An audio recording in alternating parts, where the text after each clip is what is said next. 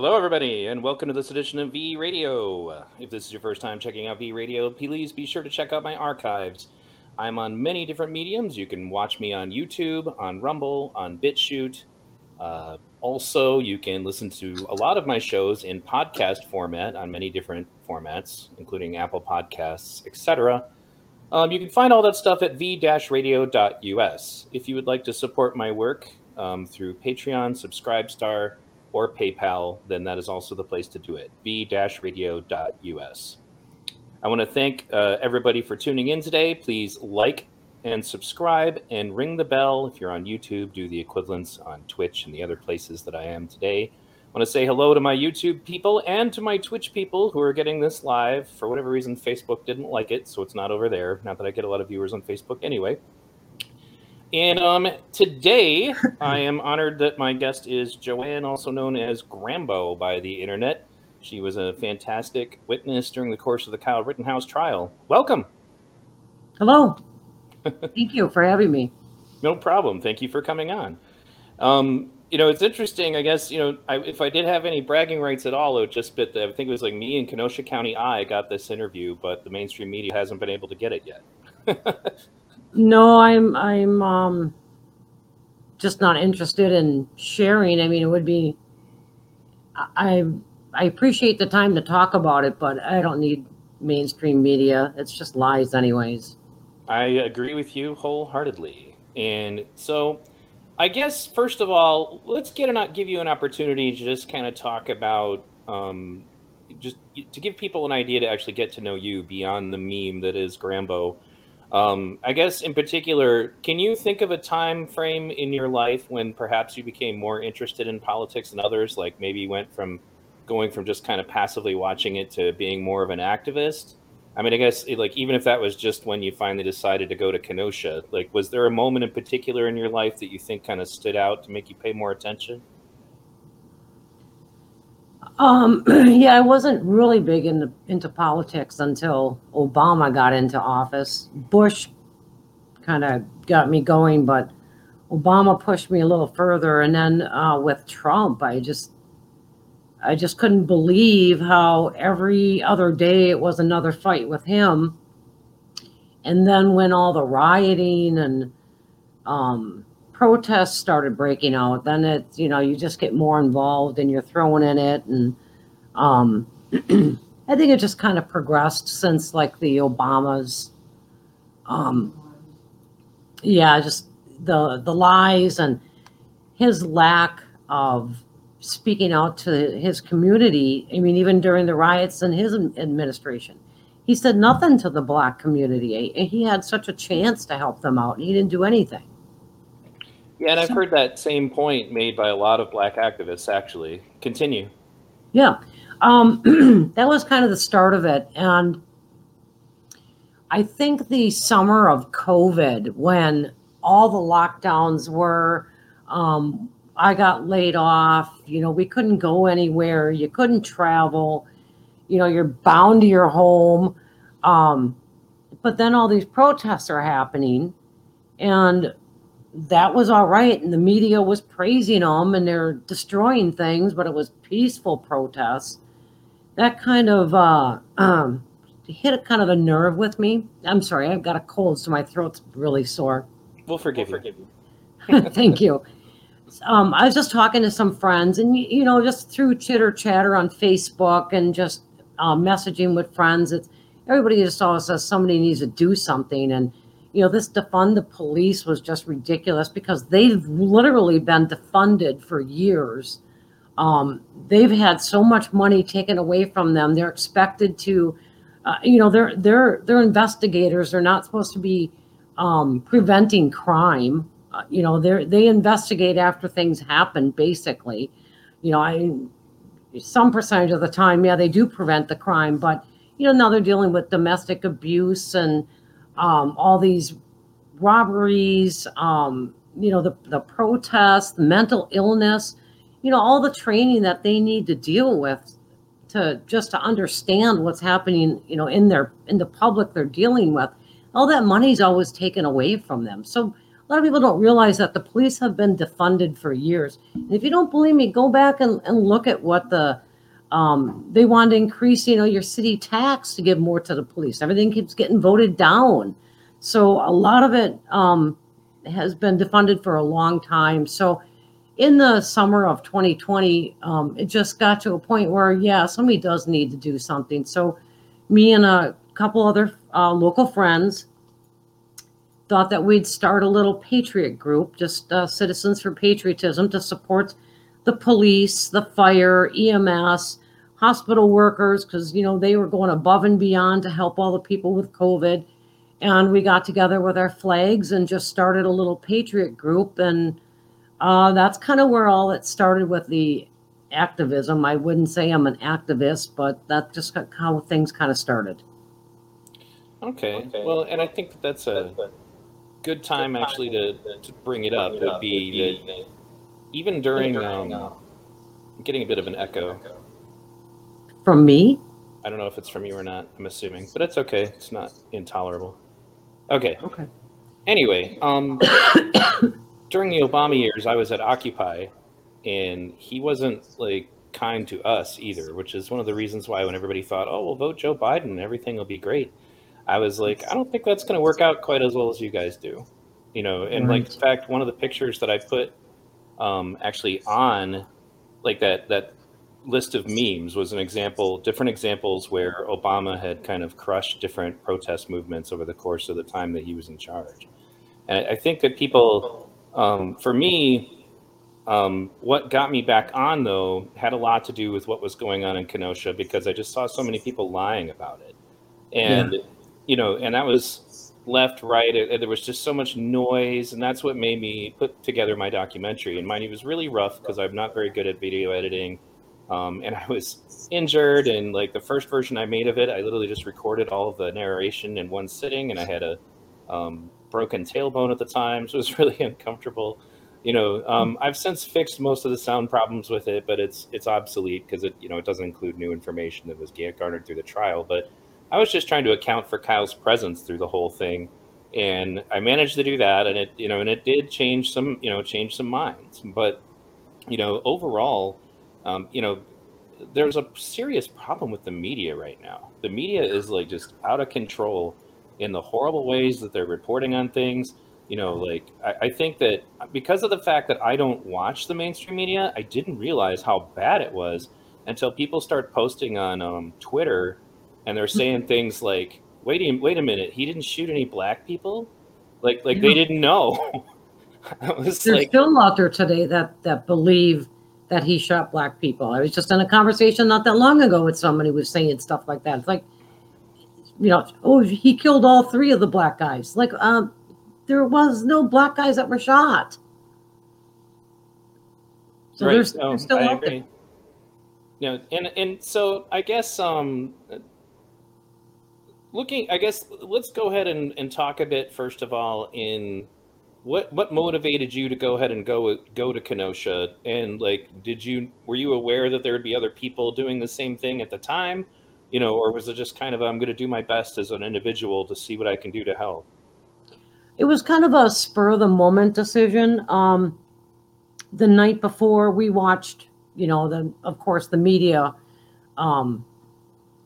what they were saying about it and what they were showing. We're watching that. And then I did see that 71-year-old man got beat down trying to protect. I thought it was his business, but I guess it was a friend of his.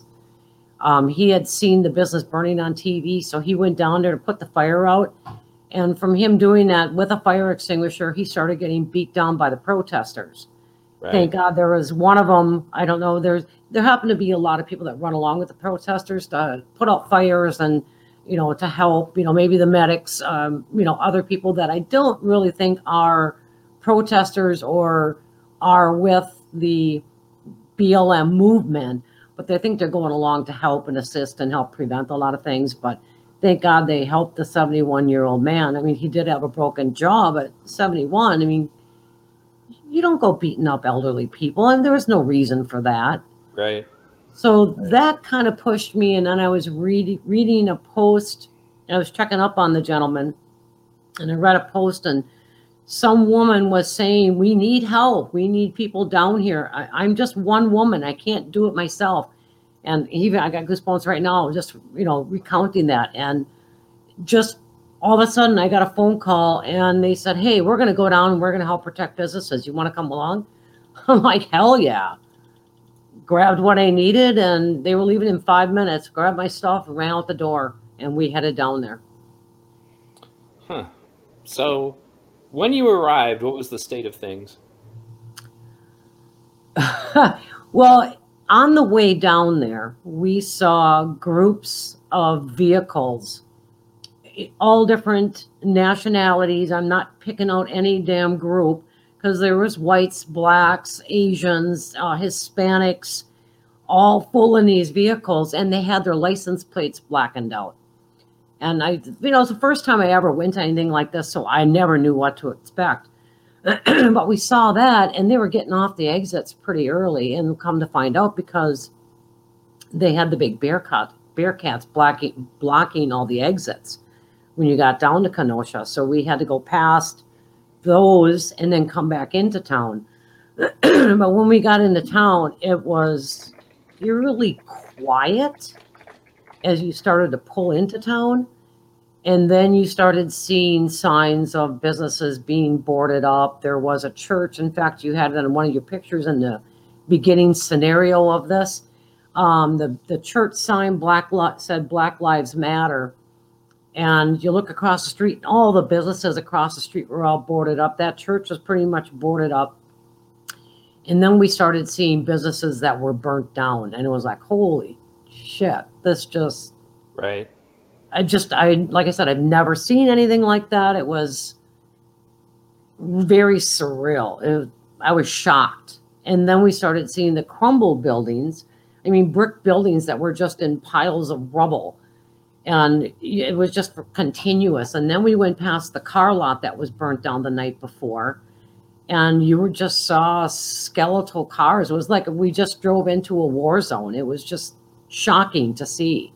And it was just weird. You're just so overtaken by looking at everything that I guess you don't really have time to think about anything else. It's just, you're just taking in everything that you see. So like I said, it was like going into a war zone. It was very shocking to see for someone, your first time, I guess. I guess people do this all the time, go down there, or, the protesters. I don't know why they would want to go and do more of this once they see the aftermath. And, so that's one of the things I think that really needed to be debunked, was that they're still talking about this as supposedly a peaceful protest. And like, peaceful protests don't burn down entire buildings. Right.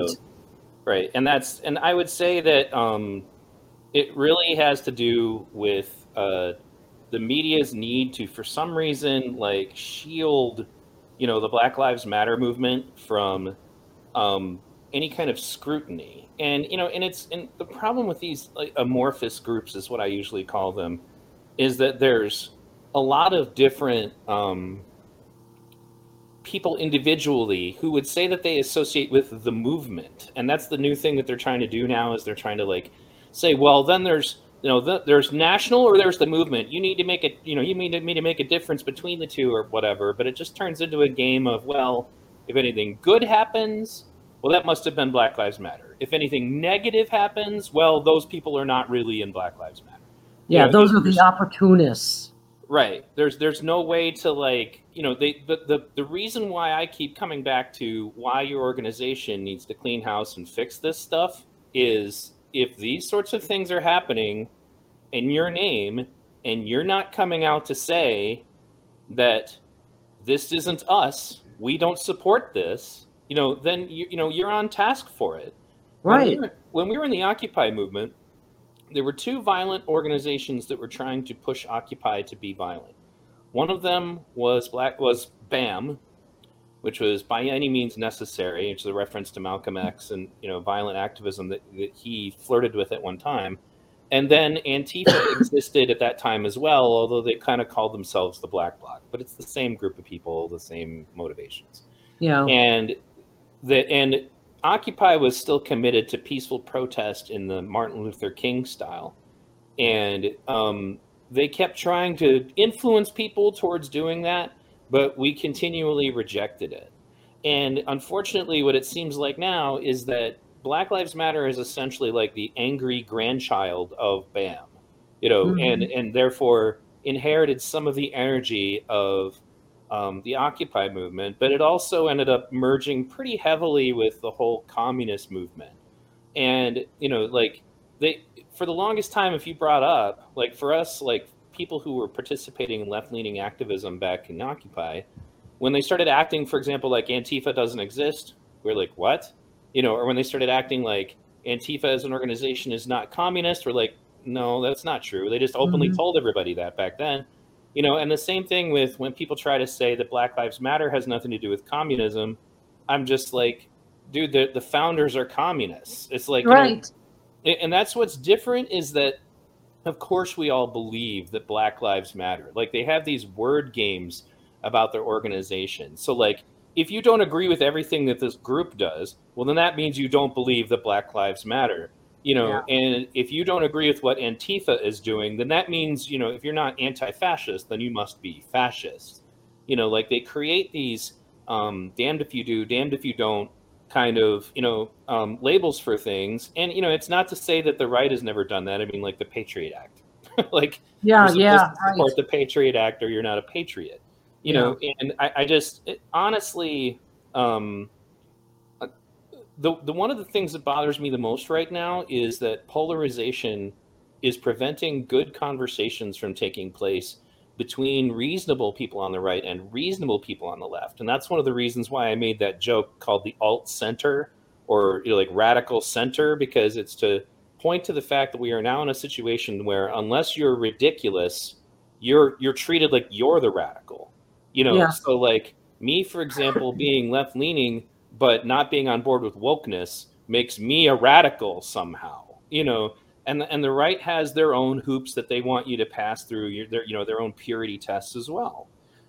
And so basically, I guess let's get back to just kind of understanding the scene in Kenosha. Like obviously widespread destruction, and more importantly, the people that were getting hurt were not all. It wasn't all white owned businesses. Like the No. Mexican immigrant owned ice cream parlor was Right. burned to the ground. And obviously the car source, was owned by, Indian people, which is one of the reasons why people pass around the meme saying, these guys showed up to protect these people's business, worst white supremacists ever, Yeah. Right. because white supremacists are known for being highly supportive of immigrant owned businesses in the United States, right? You Yeah. know, And we didn't even pick the business. It was I didn't anyways. I don't know what we were following a car, so I don't know if they had a business picked or if they were going off that Kenosha Guard. I'm not sure how we exactly wound up there, but there was a lot of businesses where you saw um, gentlemen standing with like a white hat with a red cross on. So I don't know if that was everybody's cue that this business needs help. Like I said, I was focused at looking at everything. I was so in shock looking at that. Um, but that's we just happened upon that car source area owned by those Indian gentlemen. But there were also black businesses that were burnt to the ground that previous night as well. right, and that's kind of the reason why I've been pointing out for a while, and I actually put together um, a extensive video where I researched the actual science involved, and what I discovered was that Martin Luther King's perspective on when he would literally, because they always say the riots are the language of the unheard part, and then they act as though that means he meant, so therefore, if you feel unheard, go burn down your community, which Right. isn't what he said. He Yeah, said they, that they take it to mean violence, and it doesn't. we're supposed to condemn riots as vigorously as we condemn the conditions that causes riots is basically the rest of the context. But what he was getting, and he said that they cause more problems than they solve. And what he's referencing is that, for one thing, riots and burning down businesses creates more poverty in your community. It Yep. doesn't help you. So it doesn't help you on that front. If they're going to complain that the reason that these riots happen, is because of the poverty that they're in, then it makes zero sense to create more poverty by burning down your community. And this isn't a matter of opinion. Like, Los Angeles still hasn't recovered from the LA riots. And one of the scientific studies that I found compared the recovery of Los Angeles to the recovery of Miami from a hurricane, and those are both places that are kind of rough places to live. But Miami recovered much faster, and the reason why is that people are going to be more likely to reinvest in in the place that you live if the local citizenry doesn't reserve the right to destroy their community anytime they don't like something the government is doing. Correct. Look at all the people that are moving out of California now. But even back then, because of all the violence, a lot of people were moving out then. I remember hearing that. Sure. And especially now because of the rioting and looting. Yeah, it's ridiculous. Right. And go ahead. I was going to say the funny thing is that we heard that night that we stood, we heard a lot of people telling us, what do you care if we burn it down? That's what they have insurance for. It's like, you don't understand that's considered domestic terrorism. And that's another funny thing that I have to mention is they say they're not domestic terrorists, but the insurance considers that domestic terrorism coverage. Right. There's a special insurance coverage to handle rioting and looting. They consider that under a domestic terrorist plan, or however you want to state it. So we heard that a lot about, what do you care? Because their insurance will just pay for it. They're rich. They can have that insurance. Like, that's not a true statement. The majority of the people, that's like people getting flood insurance when you don't live in a flood zone. Well, in addition to that, okay, so then if that's the case, then why are they doing it? Like, what do they think they're accomplishing? Yeah. Like, what is it doing to change anybody's minds? Did anybody suddenly come around to saying, gee, I really care more about police shootings because people showed up and burned down a bunch of buildings and then rich people got insurance payments? Like, they're destructive to themselves. Well, right. And then when people leave those cities, then you end up, like, they'll try to label that racism. They'll say that's white flight or whatever, because after all, apparently, if you're, a person who owns a small business, you should just be okay with them destroying your business anytime they take a mind to it. And if you're not okay with it, then that just means you're racist. And if you won't invest in the community so that they, once again, reserve the right to destroy it again, then again, that just means that you're racist. It can't be that you don't feel like throwing your hard-earned money into a hole. And especially for these small business owners, like that. I wish I remember the name of the family, but they got featured on one of the media reports about the damage in Kenosha. But again, hardworking family, immigrants, Mexican family, like the matriarch of the family was still alive. The man who actually formed the business, this is the ice cream parlor, had passed away, and like he had done everything that you're supposed to do to achieve the American dream. And it all went up in smoke.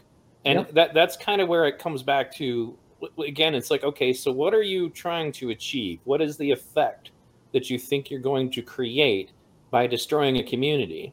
And then there's the issue of like, that brings us back to kind of like, your situation, being one of these people who said, you know what, I kind of had enough of this. Somebody needs to stand up and do something about it. Is that one of the things that I keep noticing when we discuss Kyle Rittenhouse is that the chronology of events in the mind of the people, the majority of the people I talk to who are left-leaning, seems to begin with people showing up with guns to protect property. Like, that's their beginning of the story as far as wrongdoing. They don't have any language for what was going on beforehand. When I debated Kevin Glowicki, also known as Never Stop Voices, he is in that same mindset. And that's when I brought up the gentleman that you brought up who got knocked out and his jaw broken. And he didn't even know who the guy was. He didn't remember it. And then I played the video for him. He was like, oh, I have seen that video. And I honestly don't know if he did. He's still focused on a group of armed people showed up and challenged us. And what is it that they were challenging? Well, that's why the first chapter of my documentary is literally named, It All Started with a Dumpster Fire. Like, Yes. that's what we need to fight about. If we just light dumpsters on fire and push them either at the gas station or at the police, that will do something to induce, police to be less likely to profile people of color and shoot them unnecessarily. Like, I don't see the connection. There's no strategy there. And that was the other point I was going to say, that science also proves that it also hurts the support for your organization to engage in violent and destructive, activities. And it's not opinion. There's one study that shows peaceful protests are about 43% effective. Violent protests are about 26% effective. The difference also being that violent protests come along with the bad side effects of you've wrecked your local economy and you've ruined your reputation as an organization, and you tend to actually cause more support for your opposition, whatever that is. Right. So again, not opinion, sociologically provable fact in the times before sociology was taken over by wokeness. And so I guess, you get there and the place is in a shambles, and, I get the impression that, like, how many of those people would you say that you were with actually knew each other beforehand? Like, I'm sure a few did, but I didn't get the impression that they were all, it seemed like you guys just kind of got to know each other that night, or am I wrong? No, you're right. I knew the three people I went down with. So it'd be me and the two others, and that Ryan guy that we went down with. I just had seen him like 2 other nights, but I didn't know him. I think I heard his name once before, until that night. So I just knew the 2 guys. They were in like our little Patriot group that we had. I just knew those 2, and we met everybody else down there. Right. I was kind of shocked and impressed at how many people I saw down there, because there were people on roofs. There were people on their second store balconies, and there were people that were sitting around apartment buildings that were all armed, and they were protecting the homes, their neighborhoods, and the apartment buildings. So it was nice to see that, and then it was nice to see how many people had showed up at the car source when we arrived there. I think we were the first ones, and then Kyle and his friend Dominic showed up, and then after we took those pictures, there was a whole group of trucks and vans that showed up, and they came out, and they all they pulled out their weapons too, and they were ready to help support businesses as well. So it was good to see that. That was something I just re-listened to your trial commentary, and you pointed out that Yellow Pants guy had weapons of his own. Oh yeah, yeah. He jumped on the car. They came walking in front of us, and the funny thing about that is, I believe they were the Boogaloo Boys were leading the Black Lives Matter walk down the street. And when they walked in front of us, I guess they knew Ryan, and they're all like, "Hey, yeah, friendlies." Right. Kind of looking at them like, okay, so are those the Boogaloo Boys? Because I didn't know who they were. I'm not a big social media person, so I just didn't really know who they were. I'd only heard of them recently. Right. But then things kind of got out of hand, because they wanted to know why we were standing there, why we needed weapons. If we're just protecting something, why do we need weapons? Right. I'm sorry, go ahead. No, I'm listening to you. Go ahead.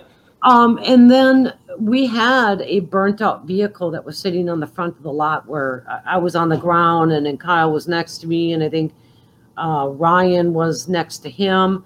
And then there was a car, and it was burnt out from the night before, and Yellow Pants jumped up on top of that car, and he was facing the street, and he was screaming, "Black Lives Matter, screw, well, F these people, screw you."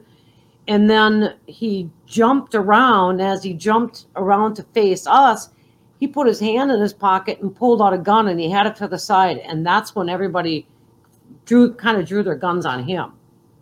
And then the crowd went mad. You're drawing your guns on us. You're drawing your guns on us. And when he did that and the crowd got mad, that's when I saw Rosenbaum come out from between the people. Okay. So, yeah, Yellow Pants, he pulled a gun out of his pants. And there was another man, and you've seen the video, which I hadn't seen it in a while. I saw it in the beginning, but then I went off Facebook for quite a while, social media. But I can't remember who posted it. I just saw it in like another podcast or something. But he walked up and he was standing like right next to, and I call him Grimace, I call him and his wife with the red hair. What's his name? Joseph, is it? Joshua Zeminski? Zeminski, that's it. Sorry. Right. He came walking up next to Zeminski and you heard him rack his gun. Right. Yeah, he came running up. As soon as Yellow Pants jumped on the car, he came running up and he racked his gun. So is this the guy did he have like a blue shirt on and like he had a pistol, or am I thinking of someone else? Yeah, no, you're right. He had the pistol, and I'm pretty sure, it was the one with the blue shirt on. So that means he racked his gun multiple times to. Oh, okay. Yeah. That's the guy I call Ice Cube because it's like he was pretending he was hard. He's like, let me just put one in the chamber. And the fact that he went and did that at a different time in the evening just shows that he was doing it to posture. That's hilarious. Yes. I'm sorry, continue. That just observation from watching too much video. No, and I did see other video where he did the same thing. So I think we're talking about the same gentleman, yes. Right. So yeah, Yellow Pants, he pulled the gun out and he had it down by his side. I saw him. I mean, I had my hand on my gun the whole time, but I was facing the girls that were in front of me. They're trying to call me out, and I'm watching Yellow Pants, and then I noticed Rosenbaum, and then I looked back at the girls, and then I noticed Rosenbaum, and as soon as Yellow Pants jumped around and started screaming, and everybody had pointed their guns at him and told him to get off the vehicle, then the crowd started going nuts. So I'm like scanning back and forth. You got to watch everything here. And I remember looking back at the girls, and when I looked back at Rosenbaum, his arm was up and it was coming back down. And that's when, like, he must have, I don't know if it was him.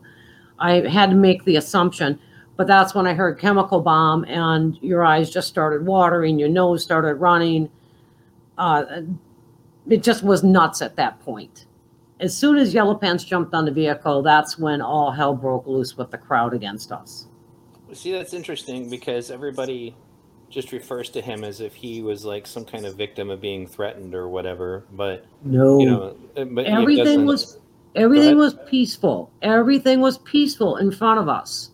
The girls, they were talking to me. They were doing the Black Lives Matter, right? And I'm just scanning. I'm just looking, and everything was peaceful until Yellow Pants jumped up on the vehicle and he incited that whole. I don't want to say riot in front of us, but he incited the whole incident that happened in front of us. That's interesting. And so that would have been like earlier in the evening, right?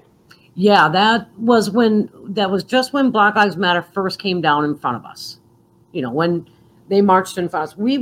We stood in front of the Car Source lot probably, 2 to 3 hours before BLM, before the whole group marched down to us.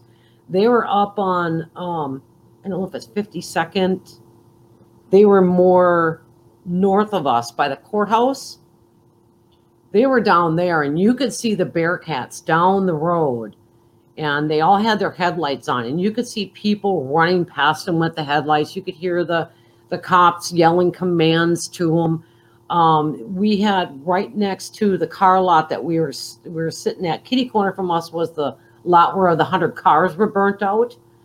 And then on the left of me, because I was facing Sheridan, so on my left, that next block north, I don't know what building was there. It might have been a church. I don't know. It's all grass right now.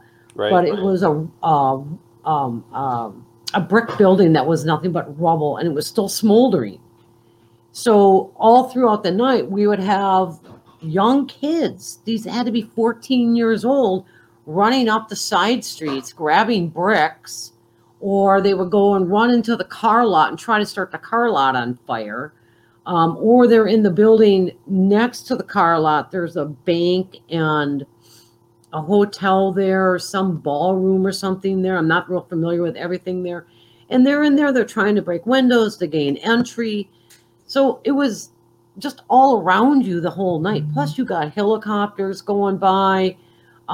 Sometimes they're really loud, but more they're over the Black Lives. So it was like 2 to 3 hours that we stood in front of that building where we didn't have the big crowd come down by us. We just had random opportunists that were running around us, grabbing bricks, trying to create more fires, trying to bust windows, see if there's a car they could get at, just the petty shit. And I think they were all anywhere from 12 to 15, 16-year-olds that were doing it, the opportunists.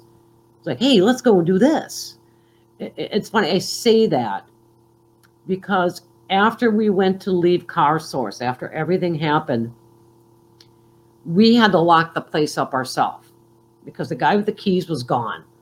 Right. So after we got locked up, and I'll explain all that later, but after we got the place locked up and we went to leave, here's another pair of 13-year-olds. And you knew how old they were by the giggling. They're over by, and they're whispering. They're over by the cars. They're right on the very end, and we're standing there, and they're right on the very end, and they're giggling. Hee, come on, hurry up, get it lit, hurry up. Come on, get it lit. Oh, come on, let me take this off. Come on, get it lit. And we drove over there like, get the fuck out of here. Right. What are you doing? And they had to be like 13 years old, and that was at 3 a.m. Right. So where are these parents that these young kids are out on a night when they know there's riots going on? I want to take a quick moment to address, I guess I'm echoing again. I don't know what you did last time to fix it. Well, it went away. Or then it came back, but that's fine. It's not that bad. So anyway, Brant for Liberty, who's actually restreaming us, brought up that he feels that the reason why Yellow Pants and, some of the other witnesses were not called to the stand was because it would have not actually had been any good.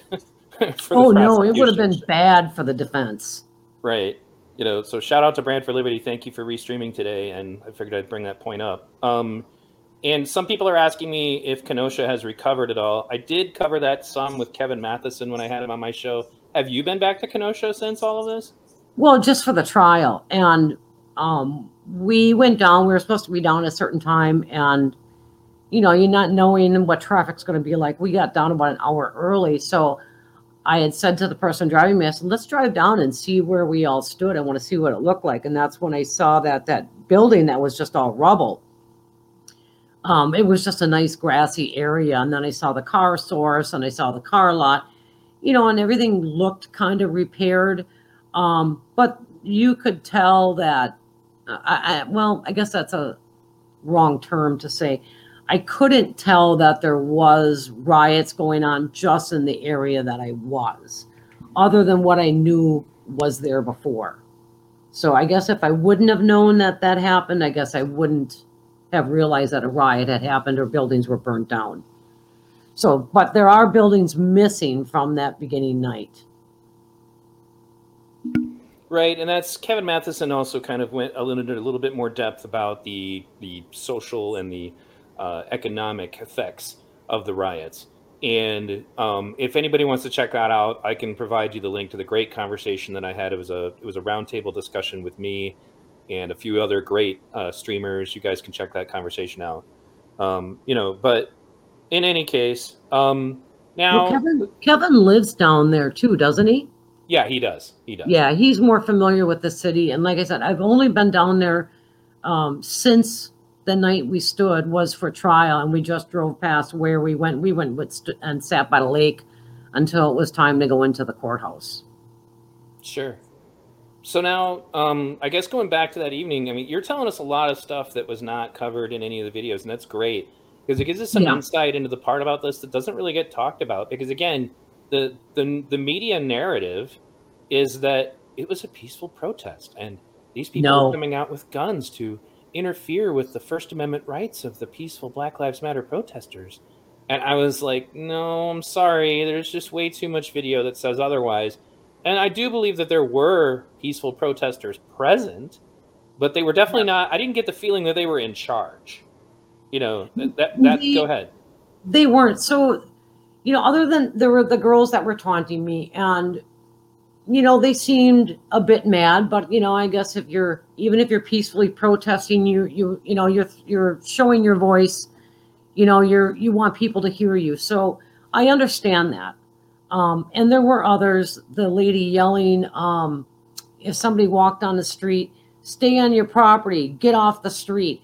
She just seemed, I don't know if she was a leader in this march, but I literally have that woman's voice stuck in my head because I had to rewatch that over and over and over and over to get my points, particularly when Binger lied and claimed that Rosenbaum wasn't present at that moment. I had to listen to protect your property, not the streets. Protect your property, not the streets. Let me say this like 50 times, because as if it would be more valid then. That's, I would say that one of the big energies that I caught, for me, I think the catalyst was the dumpster fire, at least from the footage that I had, was that these people resented that anybody was stopping them from burning the city down. Yeah, getting to that, just let me finish about the night because go ahead. I'm sorry. No, you're fine. So after we got, Rosenbaum screamed that stuff after Yellow Pants, and Yellow Pants even repeated what Rosenbaum said, and he said too he was going to cut our hearts out. He was going to kill us. We were all motherfuckers to him. I hope I can swear on this. You totally can. Okay. So, and then Rosenbaum, he had made his comments, and the biggest shock when I said that in court, I think the reason that I said that is it was such a shock to me to hear that night, him use the N-word. And the girls that were standing in front of me, you saw their jaws drop and their heads turn, and they looked at him and they looked at each other, and I'm eating this up going, what's going to happen with this? And then they just continued to taunt me. So I was shocked by that. So when they asked, well, what did you do? Well, I guess I didn't do anything because I was in fucking shock from hearing him say that. Right. But again, you don't agitate. The best thing to do is just ignore people, because when you ignore them, they get sick of you and ignoring them, and they move on to the next person. They look for those weak people. That's what they look for. But anyway, so we had the chemical bomb hit us, and then the Bearcats moved up and started pushing them out, and they're yelling over their loudspeakers or whatever to keep moving. And then we got tear gassed by the police, only because the police saw us draw our weapons on Yellow Pants. So I know during that incident, I don't know if it was when Yellow Pants was on the car. I thought it was when Yellow Pants was on the car. Kyle was actually treating a girl up against the building that had sprained her ankle. Right, I remember that. Yeah, so and I think, and just as the cops were retreating, that's when all the podcasters and Facebook livers and live streamers, or whatever you want to call them, is when they started coming up, and that was kind of after the police pushed everybody away. That's when all the photos and videos and phones and cameras, that's when all those things came up.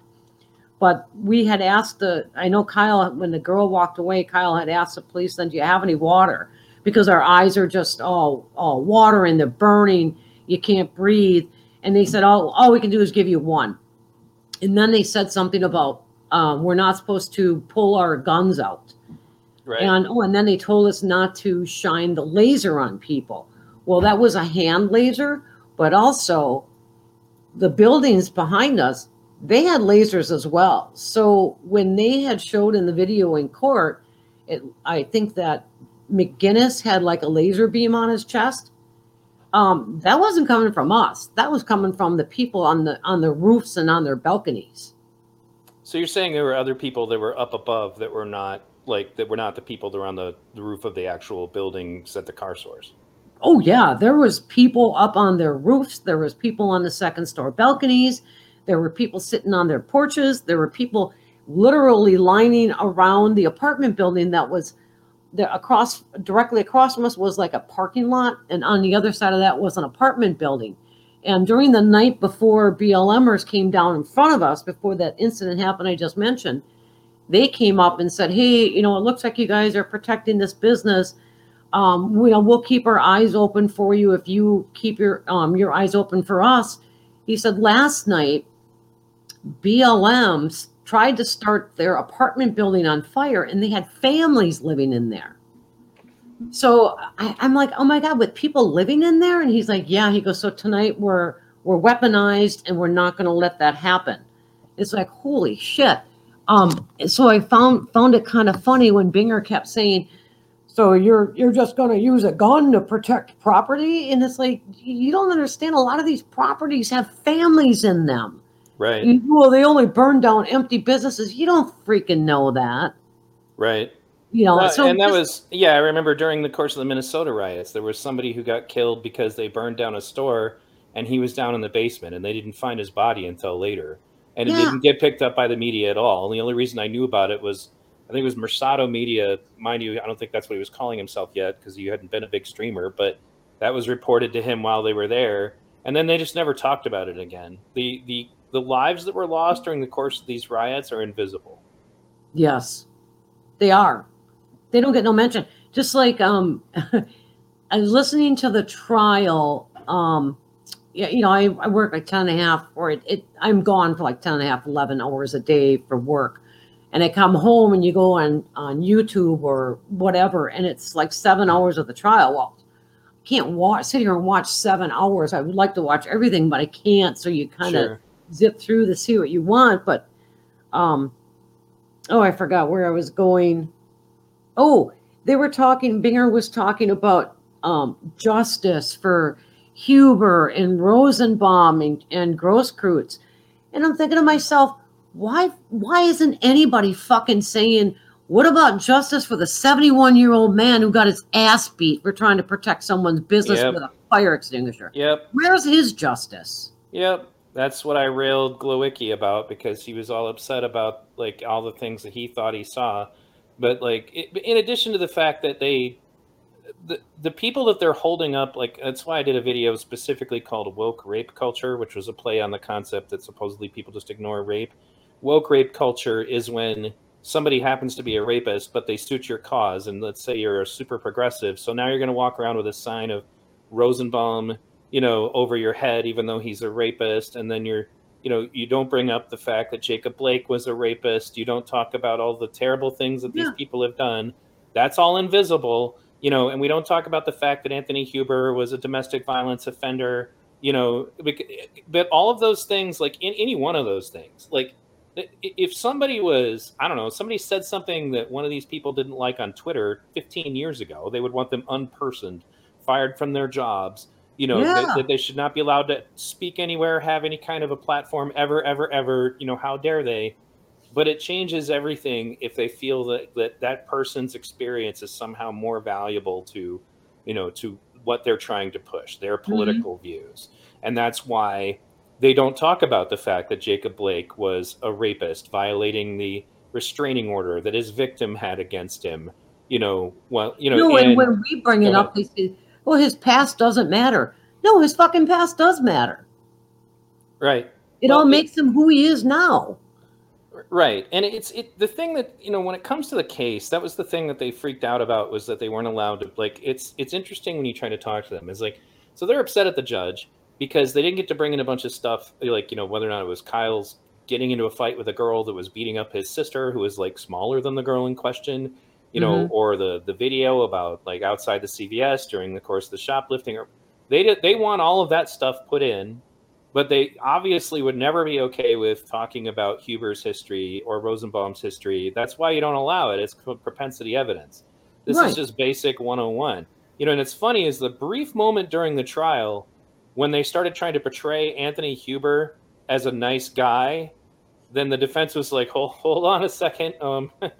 If you guys want to open the door to that, then we're going to bring up all the things that he did. And then they listed off more details about Anthony Huber than I even knew. Right. And I did see that. And I was happy to hear that, because I think there were so many opportunities missed during the trial for both the defense and probably the prosecution. When I was there, the questions he asked me and why he had me state how Kyle was holding his gun, I literally thought he was just grasping at straws. The guy had nothing, so he's just trying to make up time. You know, it's just weird. But I was happy to hear that the defense was bringing that stuff up. Right. You know, Yeah, you and know go at the ahead. moment when these guys, when all this went down, nobody knew who anybody was. We didn't know Rosenbaum was who he was, or who Anthony Huber was, or who Gage Grosskreutz was. I mean, for God's sake, Grosskreutz followed him with his phone, asking him where he's going. He told him he's going to the police. So he's not, if he was an active shooter, he would have turned around and shot you then. Right. So why would you then follow him and then pull your gun on him? Right. He literally said he was going to the police. So Right. it was just really stupid. That only gets more insidious, because remember what he said is that he believed, because apparently, and Balch had told people earlier that supposedly the cops had said that they were going to push the protesters at them. And I believe that that's possible. But no, they did say that. Yeah. Oh, okay. Were you present when cops said that, or? Oh, yeah, they were going to push them to us. Oh, so you were there for that too. Okay. Oh, so where we were standing. I'm sorry, what? No, go ahead and tell it. So where we were standing, so this is before they came down by us. Right. There was actually 2 incidents.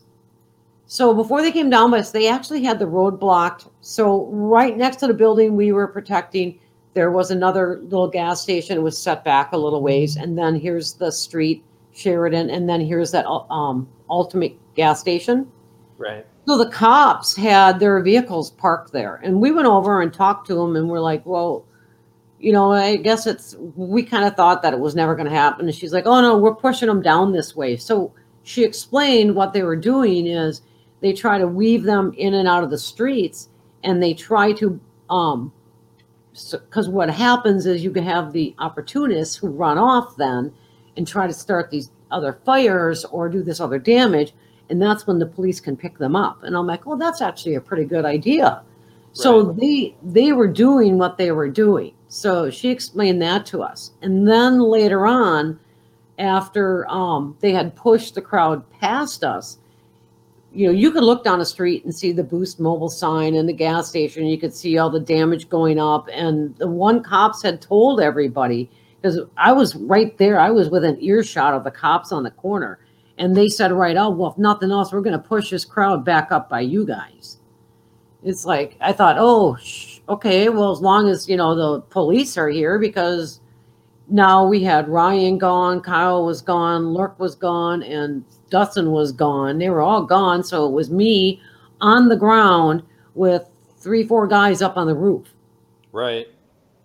So they said they were going to push them back our way. So there was like 2 incidences where they pushed the crowd down, the Bearcats backed up, and the crowd came at us, and we had to go in the building. I did anyways. The guys on the roof were still on the roof. And then the police came and pushed them back down in front of us and past us, and then we could come out of the building. And then it sounded like more shots were happening at the gas station. So that's why the guys had left again. And then the Bearcats backed up, and here came everybody with rocks and stones and, sticks and whatever they could find, they were throwing at us. So we're in the building, but you're in the back, and it's all open and exposed. It's just fenced in. So if you're standing back there, and there was cars that were piled in there because they didn't want them to get burnt down, they were just pelting us. They were getting the guys on the roof. They were getting us that were in the back. We had to we couldn't go in the building because of the tear gas and the chemical bombs. And they were still throwing them.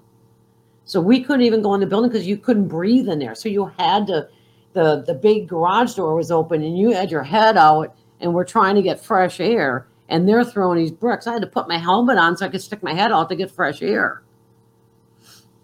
But when we were up front before they did that, so I heard the cops say that they were going to push them back to us. So that's why the guys had come back. Right. And that was the first time.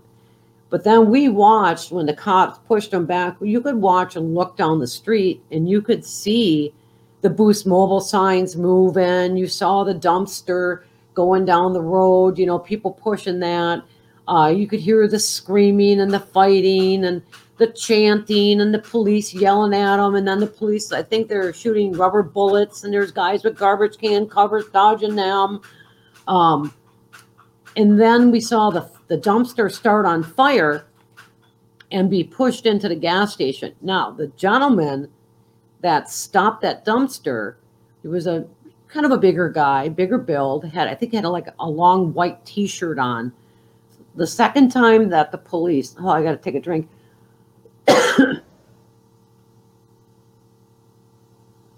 The second time the police backed up and the crowd came at us, I just got in and I locked the door, and I heard this banging on the door, and I just screamed, well, who is it? And he's like, please, please let me in. They'll kill me. Well, you got no way to see. So I took the chance. I opened up the door, and he just slid right in, and I shut the door and I locked it. And here it was the gentleman, which I didn't know until I watched videos later. It was a gentleman that literally stopped Rosenbaum from pushing the dumpster into the gas station. And that's when Rosenbaum started yelling, shoot me, nigger, shoot me, nigger. Right. So that was that whole incident there. So I literally hid him in the back underneath the vehicles for a good 2 hours while we were being pelted and stoned and just attacked. He hid back there for quite a while. So there's like all kinds of other stories about this that we just haven't heard, and it's crazy that this. Yeah, absolutely, that's how nutty it went. And I did want to point out real quick what I was bringing up. So like, Gage Grosskreuz's impression, according to his trial testimony, was that he thought he tried to say that he said that he was working with the police, which I'm not even inclined to believe. But if he did believe that, then what that meant was that Gage thought he was taking it upon himself to do what? He thinks that this kid was working with police to kill protesters. So he's at that point trying to prevent Kyle from getting to the police. If that's his objective, that changes the whole angle on the whole thing. Yeah, and that means he's taking it upon himself to do what? You're going to apprehend a police, informant or something, and then what are you going to do? What's the next move? You're going to take him hostage? Because you're certainly not going to give him to the cops at that point, right? Yeah. If you go along with Gage's version of what would have happened, it further complicates everything. It really makes you go like, what the hell? So what did you think was going to come out of this? If he had gotten his way, it's crazy. And to hear from you, again, it just talks about just how absolutely nutsoid all of this stuff is. As far as what was going on in Kenosha at the time. And it brings me back to this is but even before Kenosha, when that poor guy, got stomped out in Portland by Marquis Love, soccer kicked in the head. That was fresh in my mind when Kenosha's going on. And you know what? I think it was fresh in everybody's mind because I don't think that scene has left anybody's mind who saw it. Right. Now that one sticks. And the funny thing is that the idiots at The Intercept tried to say that he took that, that Drew Hernandez, because he took that with a hidden camera, that he took it out of context or something. And so Drew was like, well, fine, here, let me show you the rest, which is 45 minutes of Black Lives Matter security, in quotes, walking around the streets of Portland, hunting white people to beat up. And, they literally at one point said, we're here for Black Lives Matter, fuck these white cunts. That's what they were doing all night. Providing the context at that point didn't do a damn thing to make BLM look any better in that situation. And like you said, it's fresh in your mind. I know that moment, as somebody who used to attend protests back in the day, I'm like, I'm never going to one of these things unarmed ever again. Yes. And when you think about it, that's what they think they wanted Kyle to do, was just surrender to the mob. When they were talking about that, I thought to myself, because, like I said earlier, people like this, or mobs, or non-peaceful protesters, opportunists, they look for the weak. So I was taunted, I was singled out, and Kyle was taunted and he was singled out. So what if I would have been in Kyle's shoes and Rosenbaum chasing me? What would have happened then? What would it have been if he was chasing a white woman? Would Right. I have been, oh, he's chasing down a racist, she's white? Right. If I shot him with my handgun? What would have happened then? Would I have had to sit in jail that long? Would have I had to go through that trial? What if it would have been me that had to shoot him? You know, I don't get how these officials don't see that these opportunists, these criminals, they literally pick on the weak. That's what domestic violence is. They pick on someone weaker than them. They weaken them and they pick on them. You know, Right. bullies. So I thought about that. It hit me when the trial was happening and they were talking about that, you know, about how, why don't you just put your gun down? And I'm thinking, no, they went after him because he's the weak one. If he would have put his gun down, they would have beat the shit out of him. They would have killed him. They could have Right. shot him, stabbed him, done anything. They would have killed him. And then I thought, Jesus, what if that would have been me? Would the outcome have been the same as far as the trial, the media, the names, the lies? Right. And that's exactly what Drew Hernandez said when he was being interviewed by Tim Pool. He sincerely felt, as somebody who was standing right there, that crowd probably would have killed him. You know? And that's why it's also like, it just keeps coming back to the relevant point being about what the hell were they so mad about? And it really came down to, again, these people are here interfering with our monopoly on forests. We want to be able to destroy any property we take a mind to destroying, and you're interfering with our ability to do that, you know, and that really is what made them all upset. The guns made them upset. And even in that first confrontation, I say this all the time, the dumpster fire confrontation, they were so emboldened that they're getting up in the faces of guys with guns. What do you think would have happened to the Kenosha Guard if they were standing there unarmed after they put out that fire? Yes. Yes. Yeah. If you want to ask why we need guns, you know, that's the other thing is that the issue that keeps coming up is, you know, that people are more important than property, and property can be replaced. I'm like, okay, are you going to replace the property? Because you're not. Yeah. It's all well and good to claim that that's what you're going to do. It's also good to try to attempt to claim that somehow people don't have a livelihood connection to their property. I was just going to say that. I'm going to say, don't people give a part of their life to make themselves better? Don't they give their life to create a business and keep it running? They're giving their life to do this. So, yeah, sometimes property is worth another life. You've already given your life to it. Why does somebody get the opportunity to take it away? I don't believe anybody should be shot, so please don't take that out of context. But it's just ridiculous because these people give their lives for their property. Right. And it hurts them directly. You know, that's why, like, it's always interesting to speak, I guess you could say, from the privilege of being the person whose property and livelihood is not being destroyed.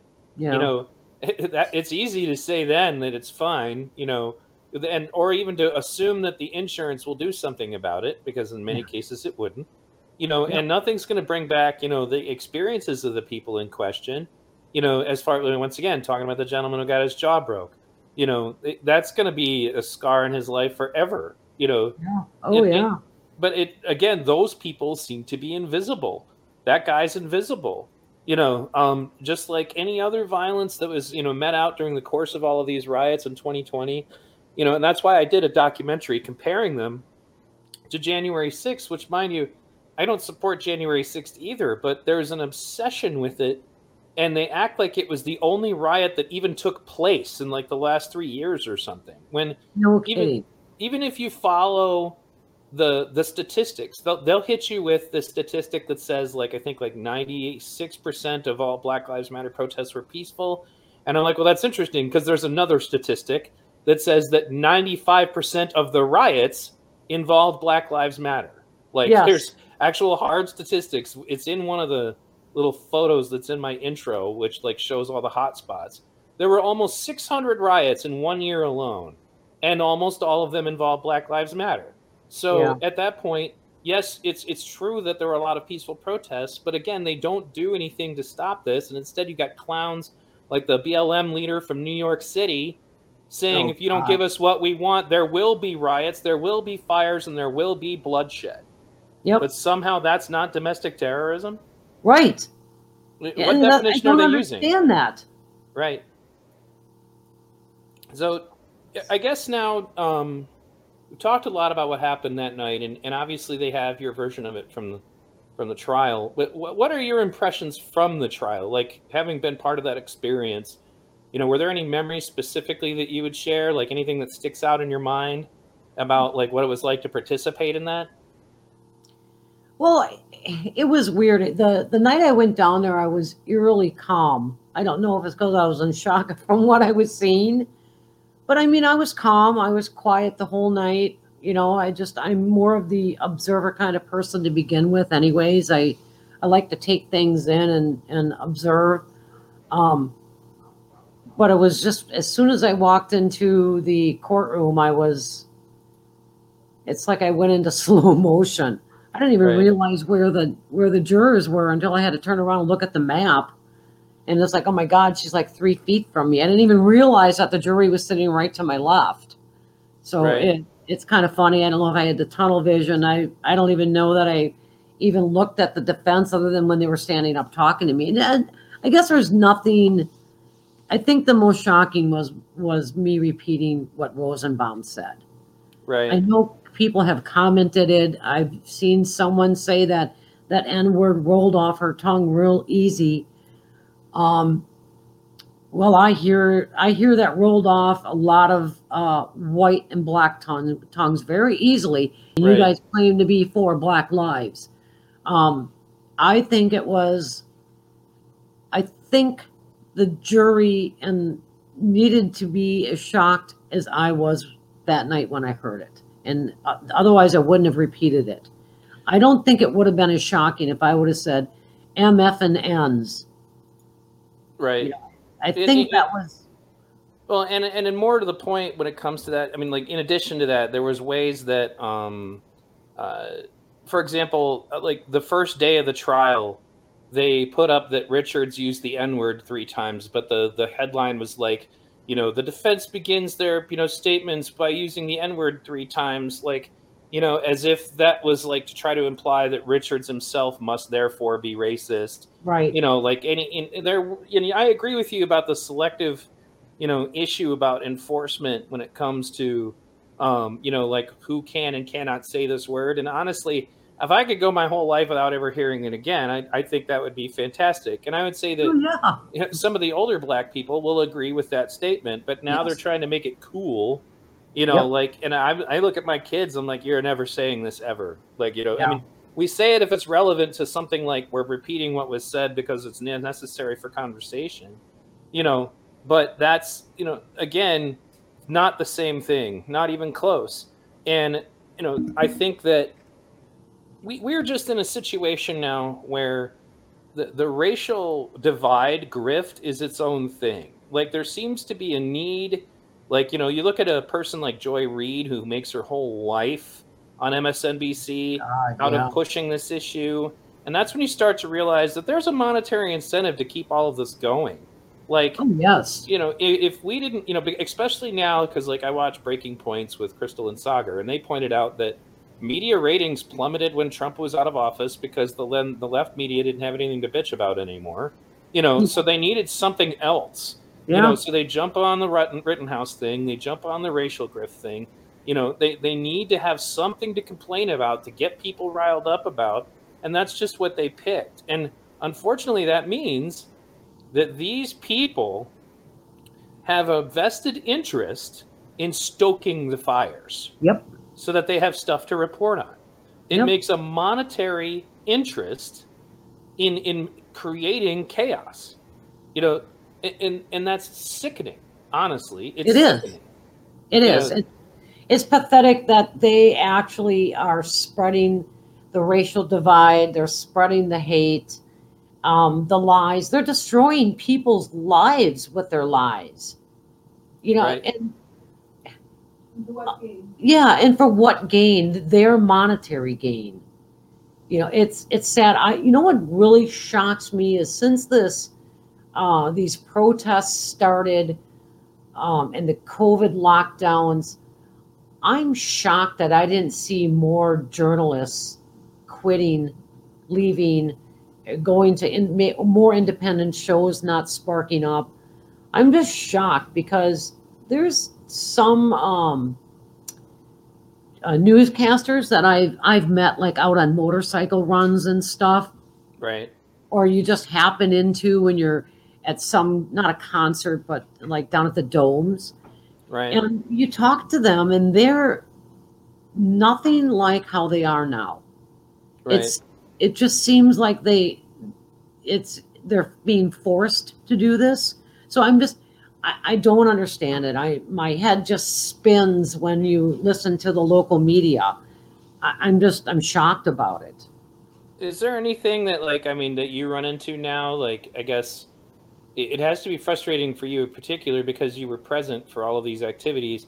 Just to listen to the stuff that they're still spinning that was disproven months ago, that has Yeah. to be maddening to be looking at TV, like with people in suits that are supposed to be telling the truth for a living, like that's their Yep. job, you know, and the stuff that they spin is so out of control, and I guess we kind of get to a point like, what is the breaking point? Like, when do we just like, there was a series of things that happened that I think created the perfect storm that we are in.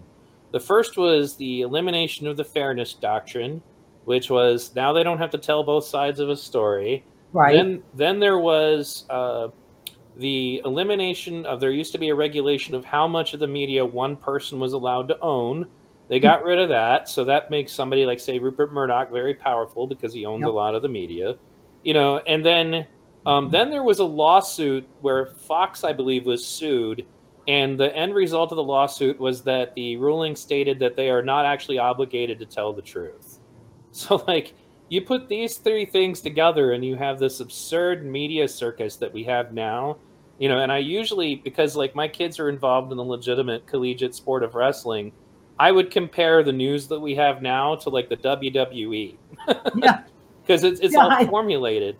Did you have any comments on that? No, I agree with you completely. I think about when I was younger and in my 50s, but like in my 20s, it's like the media and the newscasters and stuff, even officials, were supposed to be respected. I mean, we were raised that way. There's things that happen that I can still hear the belt sliding out of my dad's belt loops. Right. It's just there's no respect. I mean, the mouth on some of this younger generation. Holy crap! We would have been, our asses would have been bleeding from that belt whooping we got. We would have never said that. I'm just shocked. It's just it's a whole weird freaking world, and I just miss the older days. Well, even if it wasn't like regular, like my mom didn't use corporal punishment very often, but she still had that, like, there if it was necessary. I think that part of the problem is that every generation gets told, with an eye roll, well, every generation doesn't like the generation after them. I'm like, Yeah. okay, but I'm actually kind of young-minded. A lot of my friends are younger than me, and no, I gotta say that there's something different this time around. And I think that a lot of it actually comes back to what I would call, first of all, the social sciences themselves, which would therefore include child psychology, are engaged in really bad research. So, like, for example, the research about spanking. Now, one of the major studies that would get quoted about that, they took data from kids who were just paddled sometimes and clumped it together with kids who were beaten bloody, and then said, "See." Because they look, because they put those data sets together, that means kids who are paddled get the same results as kids who are beaten bloody. You could never get away with that in any other science, because what the end result was to say, you see, all spanking results in more depression, more anxiety, more, and then let's say we were doing engineering and we're doing a study about the strength of metal, and I took the results from tin and stuck it into the same data set with titanium. Yeah. Like, you'd get laughed out of, there's no way you could ever get away with that in engineering. Right. Right. But in social sciences, and it's becoming worse by the day. You know, a lot of the papers that I read from social sciences now don't even have any data in them.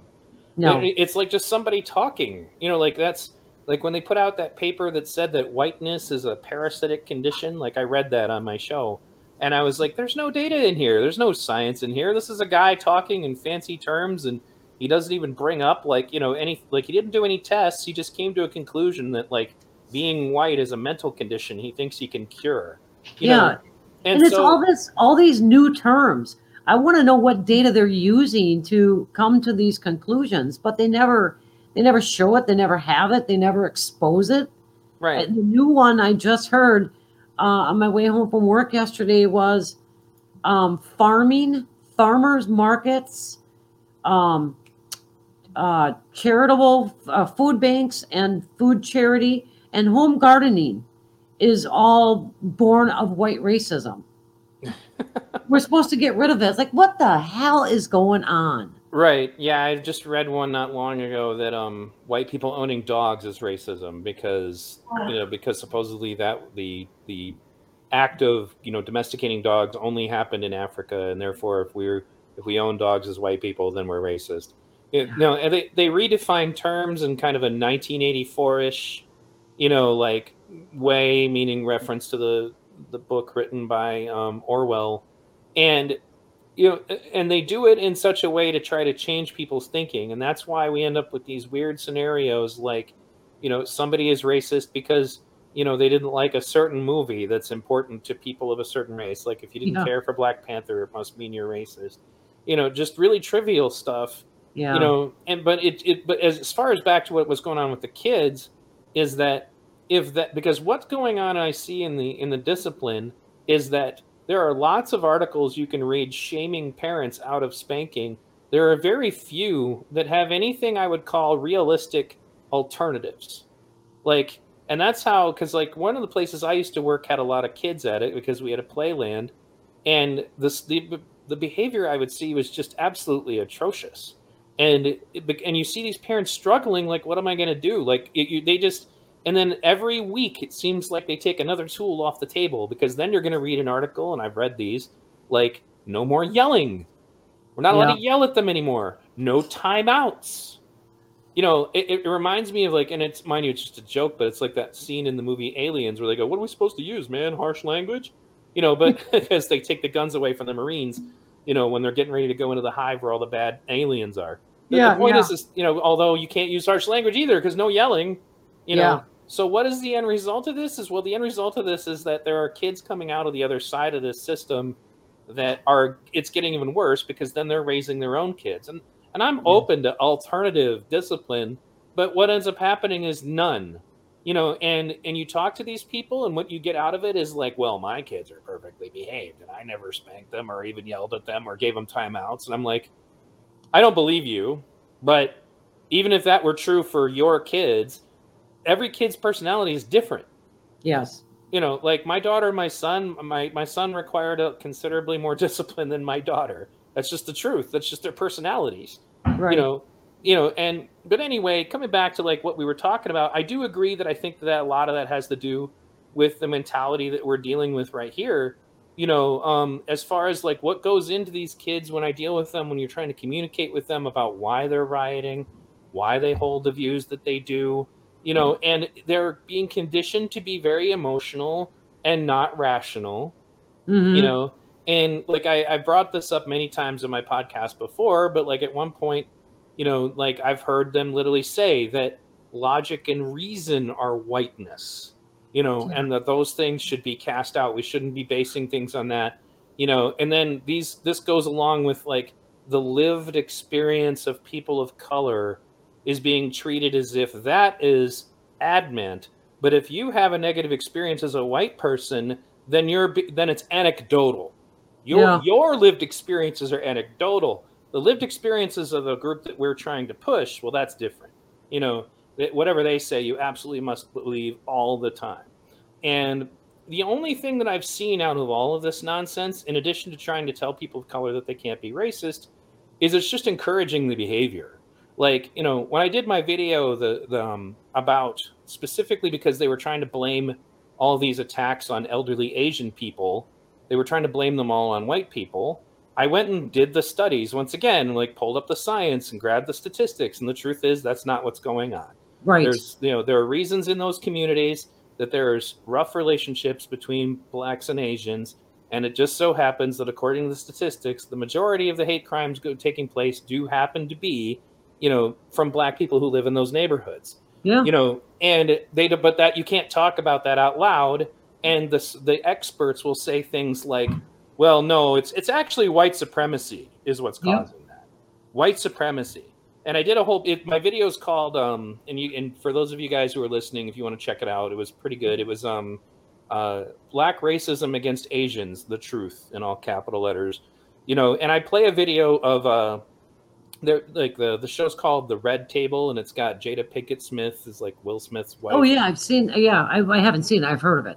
Right. Well, she's running a panel, and to discuss this issue, and they have a lady come on and explain why she doesn't like Asian people, and all the stuff that she complains about is all like, well, they come to our towns and they take our jobs and they open businesses, and I'm like, oh, you sound an awful lot like a Ku Klux Klan member talking about immigrants. That's interesting, but you can't make that comparison. And then of course Dyson, who's like another professional grifter, tries to bring the conversation back around to white supremacy. That's what the problem is.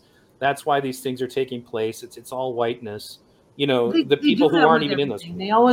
They always bring it back around to white supremacy. What I noticed years ago is I think the internet is what really started a lot of this, because you look at these younger kids, the majority of them, not all of them.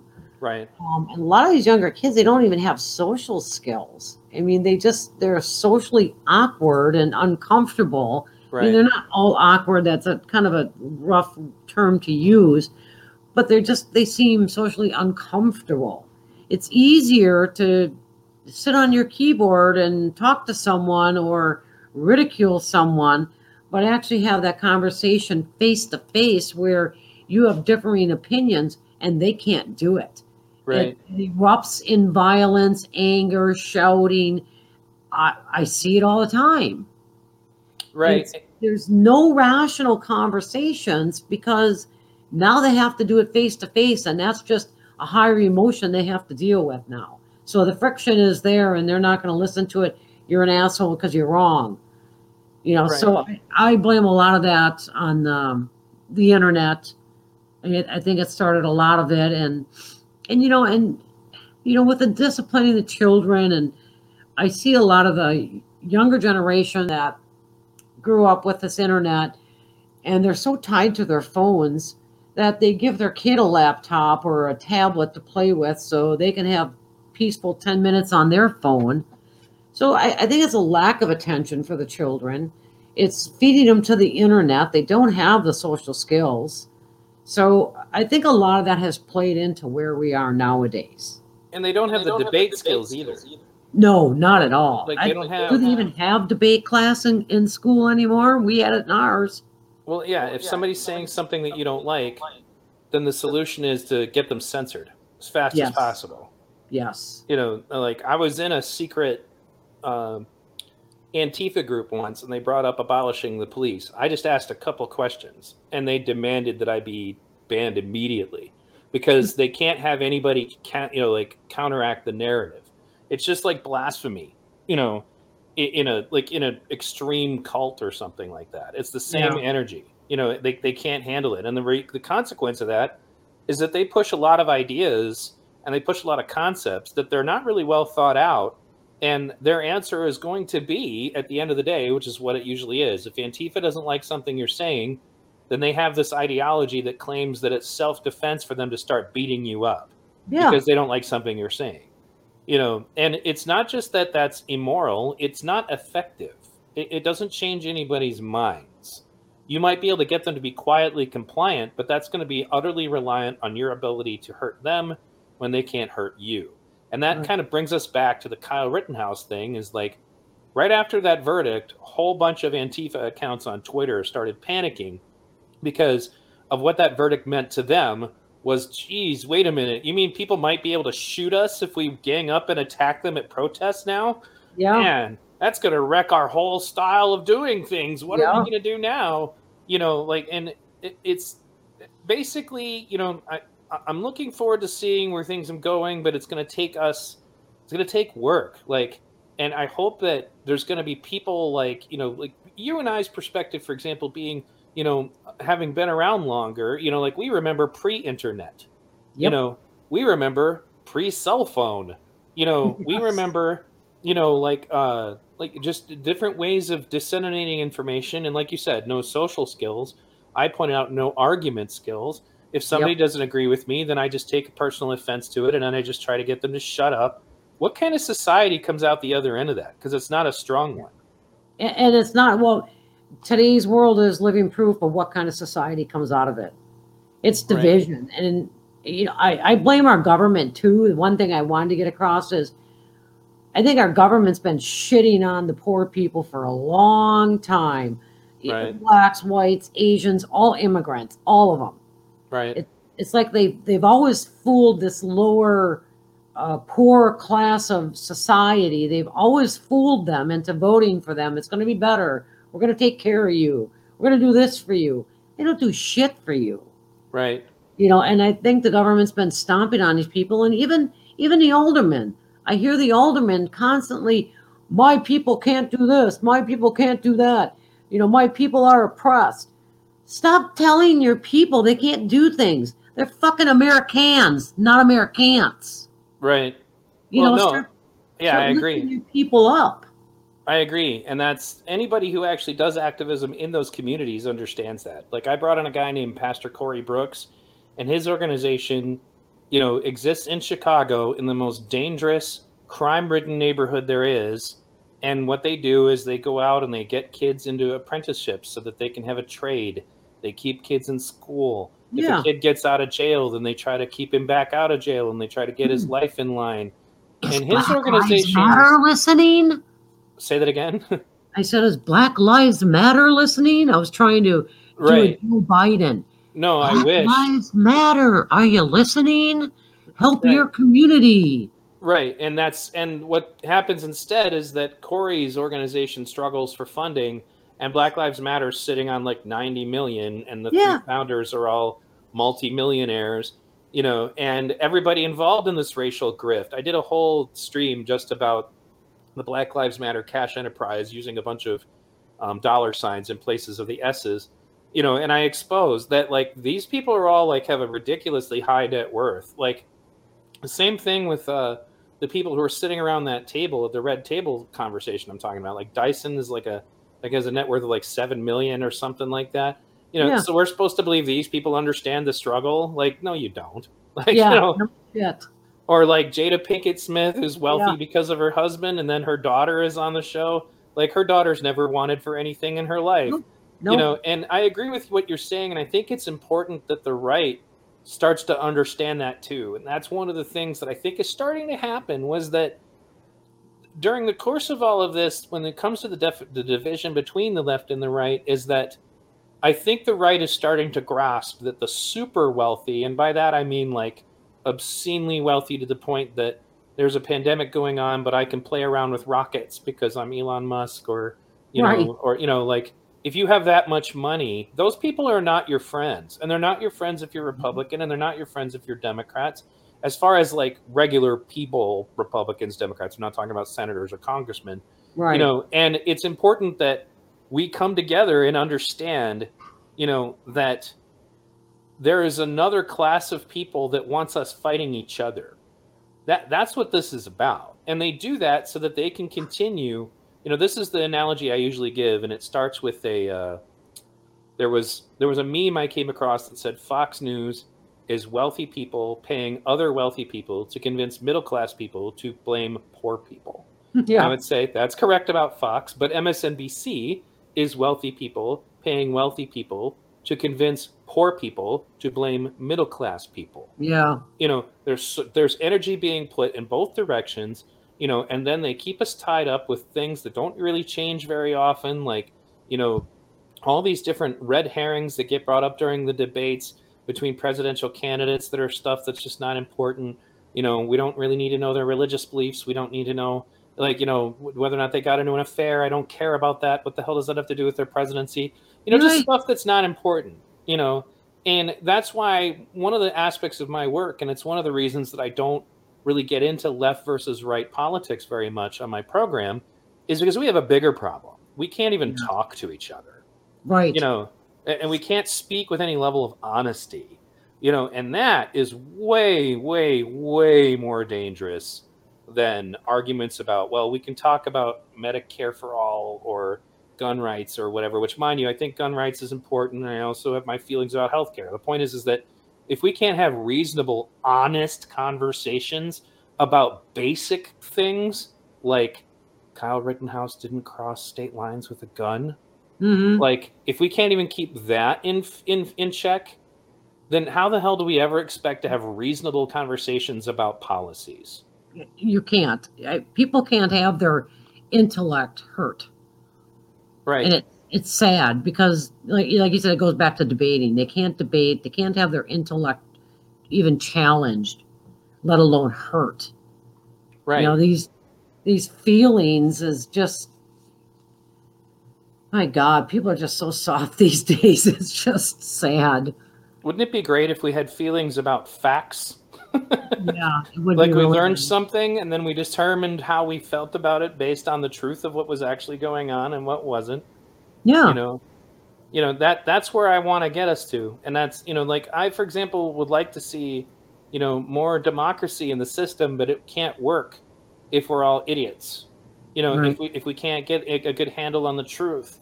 You know, so for example, you shared a bunch of information tonight about things that were going on in Kenosha that even people who were in my clique of people who obsessively studied Kenosha, like were like, oh wow, like, you know, like I didn't think about that, or I hadn't heard about that, or, you know, like, you Or know, you were, so hey, yeah, I remember that. I mean, right. there's so many videos out there, and I remember Binger asking me too about videos I gave that I didn't give to the FBI. It was kind of funny. I think the FBI was here before Kyle even had a defense team. Right. And I thought of that after the trial. You know, there's a few things that you remember after the trial. It's like I said, I think the nerves hit me as soon as I sat down, and because I couldn't remember what date it was that I was down there. And I mean, I know it was the 25th. I know that, but I didn't when they asked me. But it's just there's so much that you couldn't even tell because they ask you specific questions. But that whole night, I mean, the surroundings, even when the people, the protesters, and all that weren't in front of us. There's helicopters overhead, and they got the drones going, and they got the big flashlights, or not the flashlights, but the spotlights going from off the helicopters. It was a constant noise and something always happening. And then you got the little opportunists, the young ones that are running in between all night long. So when Binger says, "Well, once the police push them past you, that was it, right?" Hell no. Like, why didn't Uh, you go home? The protesters weren't near your business anymore. I'm like, as if there wasn't, like, as if they couldn't come back. You yeah, know, like they there's did nothing to stop twice. them from coming back Yeah, after the first time they came back twice. The last time was just pelting with rocks for a good half an hour, 45 minutes. peacefully, mostly peacefully pelting Oh, with yeah, rock. mostly peacefully. Fiery, but mostly peacefully. Well, not fiery Yeah, that evening because you guys put out the fires, and that was what they were so irritated about. yeah, yeah. And if the we call him the fuck around and find out guy, Yeah. if he would not have put that dumpster out, they probably would have got that fire rolling and rolled it right into us or right into the business we were protecting. The gas station. Yep. There was no sensibility going on at all. That's for sure. So this has been a fantastic conversation, and I hope that you and I can keep in touch, you know, because, you know, my fans definitely liked hearing from you. And I do plan on doing some like panels in the future where we're going to discuss, you know, just world events. You know, it doesn't have to just be about, you know, about this. You know, but I like talking to you, and I think that it's good to have people from our generation also trying to communicate to the younger generation about, you know, things that are going on in the world. You know, and speaking of like police stuff, for example, I think it's important for the right to remember that it's not like, especially when we bring up the FBI, like the FBI was doing some shady stuff in Kenosha, but it's Yeah. not like the FBI is perfect. Look at Waco, look at Ruby Yeah. Ridge, like those are horrible situations. And I try to remind conservatives of that. It's like, it's not as if the police are always fantastic to us. We still need to have law and order. We still need to not be burning our freaking cities down. That's all just ridiculous, and it doesn't help anything. And I do back the blue when they're good people. Like I Mhm. have a great friend who's a friend of the show. His show is called the Strategic Eyes Show, and he's a black cop, and his shows are fantastic, and he gives so Yeah. much insight into like the human side of being a police officer. So I want to thank you again for coming on, and I guess looking forward now, I wanted to say, like, how has this trial impacted your day-to-day life? Well, yeah, it's hard. I'm not used to any of the recognition, the memes. I go to the store now and I'm getting looks, and I'm not a paranoid person, but I know when somebody's staring at me. I did have one gentleman just come up and thank me. Um, so that was kind of nice, but then he went by and kind of real giddily said, "I can't believe I just met you here," and I literally had to tell him, keep that under your hat, because there's people that don't like that. And I think that's what bothers me, is people that are upset with me or want to, I don't know if they want to harm me, but there's people that are upset with me and don't like me or ridicule me or call me a racist. CNN said I was a hate spewing racist. So, I don't like that, because I think everybody we're humans. We should be treated equally. So I don't appreciate it. I would rather just stay away from the spotlight, but I think I kind of need to talk to someone too about it. It's good to be able to say stuff like this. Well, I hope that this conversation helped you, and It did. It did. and I would say that, echoing again. Sorry. No, it's fine. I would say that in addition to helping you, it also helps other people get to know that you're a person. I think it's easy for people to forget that the people in memes are still real people. Yeah. Right. And it's the same thing with the people who just took huge liberties with Kyle's reputation, and I hope that there's a reckoning on that for sure. Yeah. We'll look forward to the future to see for sure. But and whenever you do, hey man, you got my number. If you need to chat, just let me know. Okay. And if you ever want to come on again, that'd be fantastic. And if you ever decide to get involved in anything, I mean, maybe this could be a situation where, hey, why don't you run for office? Well, I wouldn't hold my breath on that one. I can't ever convince anybody who would be good at it to do it. I try to tell Strategic Eyes all the time he needs to run for sheriff or something, because Yeah. he'd be fantastic. So I'm going to go ahead and wrap this up, and I'll be able to talk to you briefly off the air. I'll tell you when we're off. Okay. I want to thank everybody for tuning in today. I want to thank everybody for who restreamed me. I was restreamed by Human Dilemma today and Brand for Liberty on Twitch. Thank you to all of my Twitch followers. Thank you to those guys. Shout out to those channels. You should check them out on Twitch if you have not already. They do great stuff on their end as well. And coming up soon, my next interview is with Spike Cohen, the Libertarian vice presidential candidate. We're going to discuss what it was like to be a third-party candidate in the previous election. In addition to just the current state of things, Spike is an anarcho-capitalist, I guess would be the way to put it. But we had a fantastic conversation when I had him on my show, and we became friends, even though we don't agree on everything. And remember, that's what we try to do here in V Radio, is to try to have conversations with people that maybe we don't agree with all the time. If you haven't already, please consider like, subscribe, ring the bell, and you can follow me here on YouTube, or you can follow me on Twitch, or you can follow me on Rumble, or you can follow me on BitChute. I also do podcast versions of all these whenever I can. This one will probably be a podcast, for example. And you can check out my podcast in a lot of different mediums, including Spotify, Apple Podcasts, etc. You can find all of this on my website, v-radio.us. And that's also linked in the description, or the Linktree website is linked in the description. And there you will find the links to all of this. if you want to donate to this effort, if you like this kind of journalism, I mean, like, you take it like this. She didn't even want to come on a mainstream media show, and I can't blame her, And, I would say, do you feel this was a better experience than you probably would have had on CNN? Yeah, actually, they even emailed me to go on their New Day show. Yeah, I would never trust them. Hell to the no. Yeah, right. Like if MSNBC wanted to talk to you, that'd just be insane. Like, no. And CNN's really no better. But I found it funny because I didn't even respond to them. Right. But then I know at the last minute, somebody said, "Oh yeah, they had Gage Grosskreutz on instead." It's like, shit. I wonder if I could have been on with them, because I would have loved to have had a little debate with Gage on there. That would have been interesting, but. Well, that would have been fantastic. Now, I do know friends of the show, Johnny Walker Dread and Logical Checkmate, are supposed to be going live like right around the time that I'm done. So you guys, if you haven't already, you should check out their channel. You get to see a Czech Republic perspective on our politics. And Johnny Walker Dread has done a lot of fantastic stuff about Kyle Rittenhouse and self-defense. I believe they're going to be talking about an up-and-coming self-defense case here pretty soon.